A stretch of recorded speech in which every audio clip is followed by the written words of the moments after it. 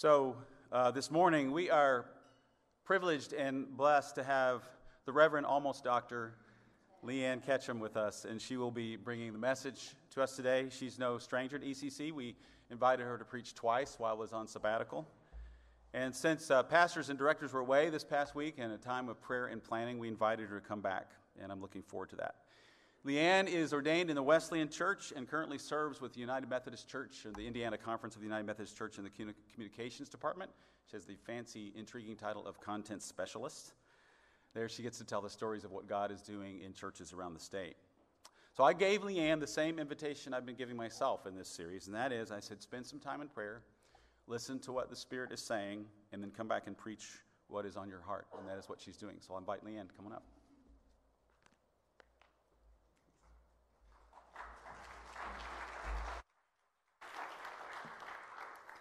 Good morning, ECC. It's great to see you again. Will you pray with me? Gracious God, we give thanks to your Spirit who always goes before us. And we pray that we might hear from you the words that you have prepared for us.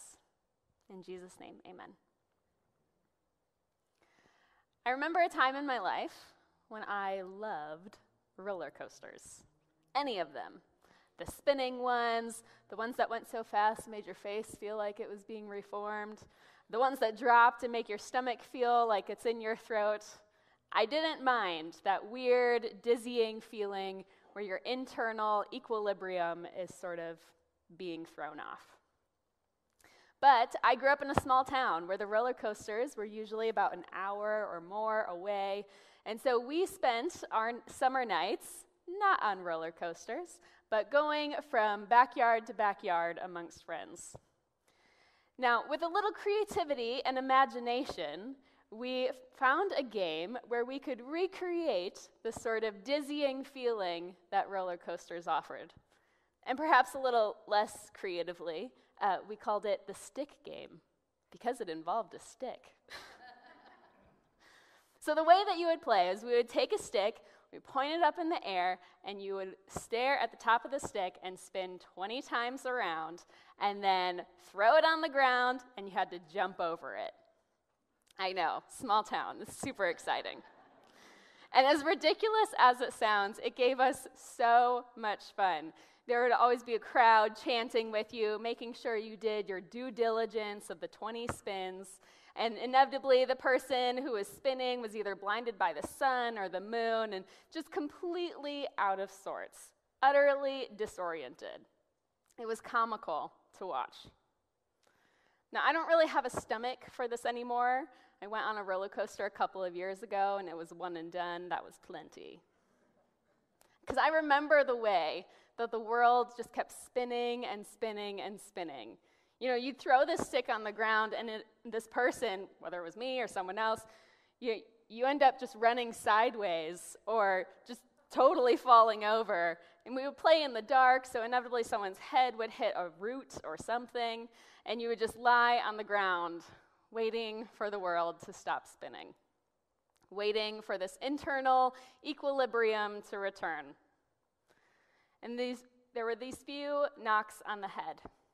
I remember feeling so queasy and so disoriented, even while having so much fun. And I wonder if we have ever felt this way spiritually. It's a little bit less fun. Maybe you don't love that feeling, just like I don't love that feeling anymore. But when we are spiritually dazed, spiritually disoriented, where we didn't know which way was up or down, north or south, it feels like our head may have hit a tree or may have hit a root. We're not really sure. And the only thing we can do is just lie there, waiting for the world to stop spinning. Sometimes this feeling is called doubt, the experience of having uncertainty. We don't always talk a lot about doubt. It makes us a little uneasy. We wouldn't want to give people the wrong idea. We're faith people, after all. So we maybe once a year talk about the story of Thomas, doubting Thomas.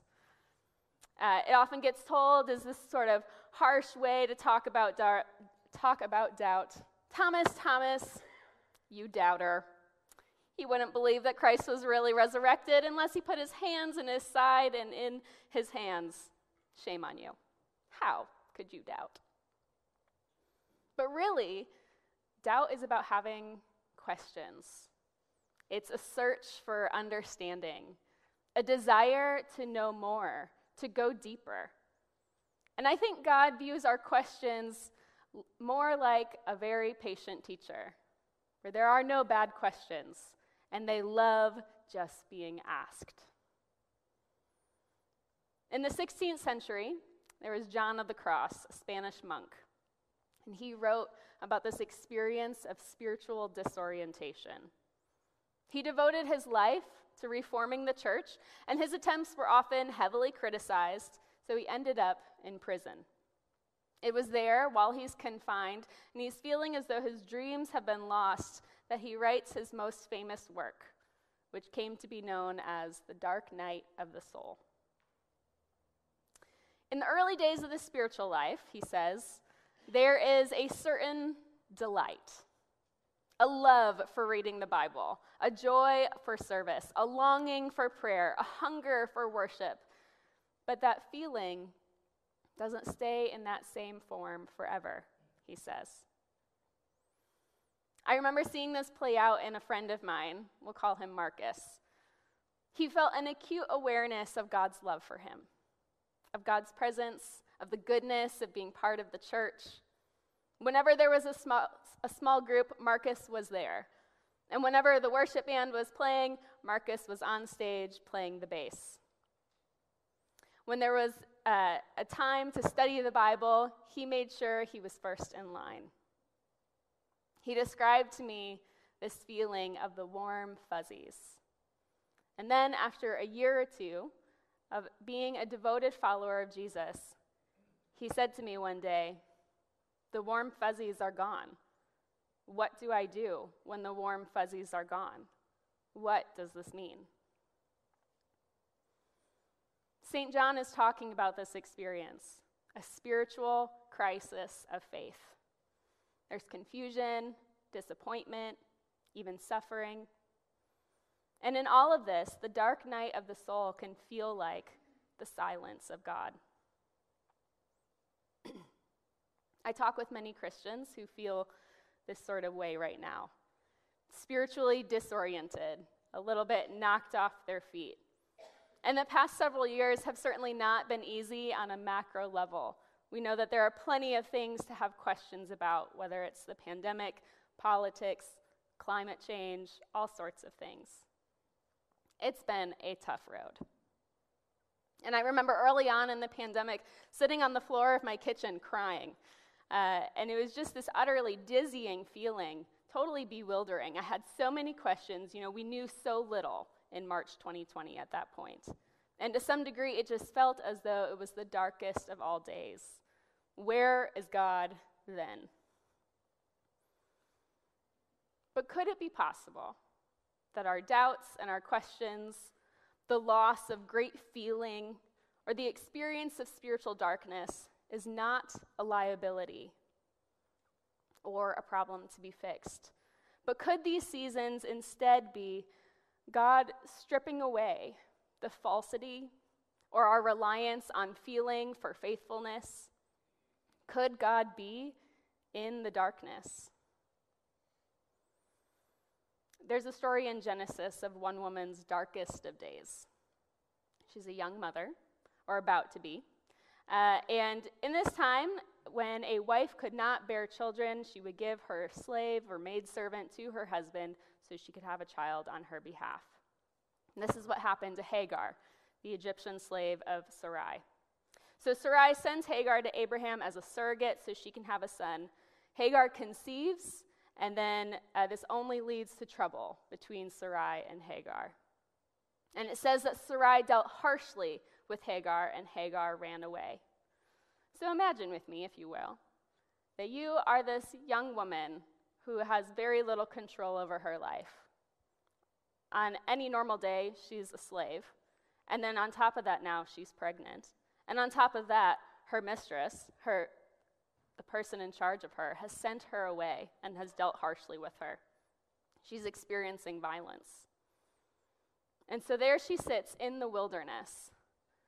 And so Hagar becomes the first person in the entire Bible to name God, because God comes to her in the wilderness, and she names God El Roi. You are the God who sees me. And that is the heart of our psalm for today, that God is a God who sees you in your dark night. God is a God who knows you, who receives both the light and the darkness in your life, and who does not abandon you in the darkest of days. You have searched me, Lord, and you know me. You know when I sit and when I rise. You perceive my thoughts from afar. You discern my going out and my lying down. You're familiar with all my ways. Before a word is on my tongue, you, Lord, know it completely. You hem me in, behind and before, and you lay your hand upon me. Such knowledge is too wonderful for me, too lofty for me to attain. And this is the part that I really want us to hear today. Where can I go from your spirit? Where could I flee from your presence? If I go up to the heavens, you are there. If I make my bed in the depths, you are there. If I rise on the wings of the dawn, if I settle on the far side of the sea, even there your hand will guide me.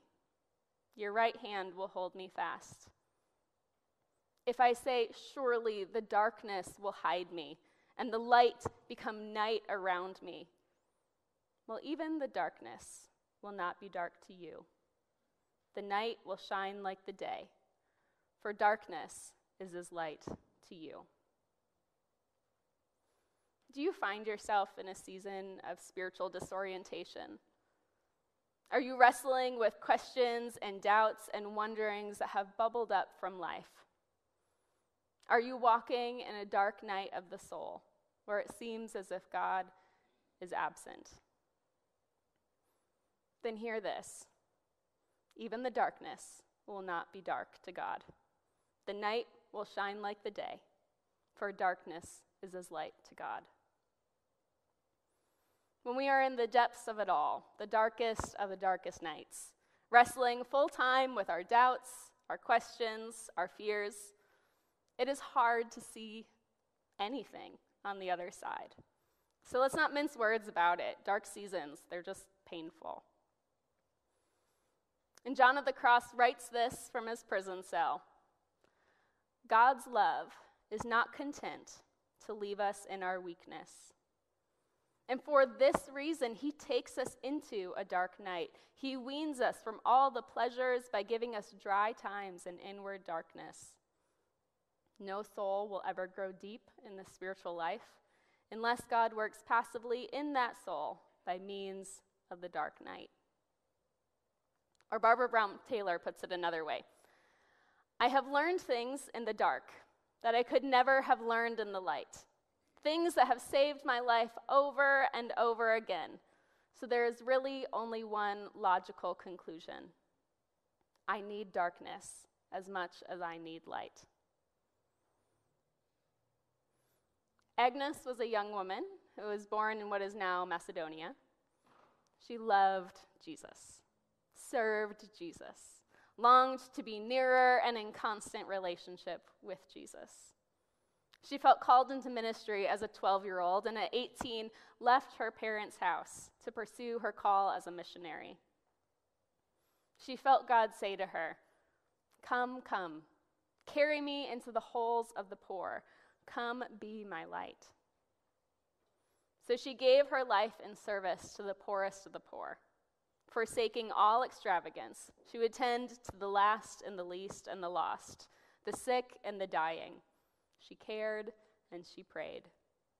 She was the hands and feet of Jesus, giving dignity to those who rarely, if ever, saw it, and in so doing, giving them God's love. As part of her ministry, she formed homes that cared for those with HIV/AIDS, leprosy, and tuberculosis. She ran soup kitchens and mobile clinics, started orphanages, and put kids in schools. She received a Nobel Peace Prize, and is better known to most of us as Mother Teresa. But for nearly 50 years, she experienced the dark night of the soul. And she would write about this over and over, seeking out spiritual guidance to those called confessors, spiritual mentors. It wasn't easy for her. This was great spiritual pain. And she wrote something like this to one of her confessors: Jesus has a very special love for you. But as for me, the silence and the emptiness is so great that I look and do not see, listen and do not hear. Now, one of her spiritual mentors, Joseph Neuner, responded to her pleas for answers about the darkness, and he told her 3 things. First, there is no human remedy for darkness, so she should not feel compelled to fix it. Second, that feeling Jesus is not the only proof of Jesus' presence, and her desire for Christ was a sure sign of Christ's hidden presence in her life.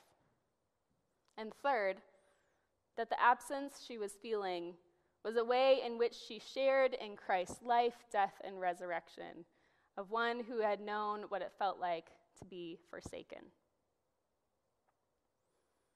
And so when Mother Teresa began to regard her darkness not as a place of God's absence, but as a place of God's presence and a hotbed of God's work in her life to bring her nearer and nearer to Jesus, she received it in a new way.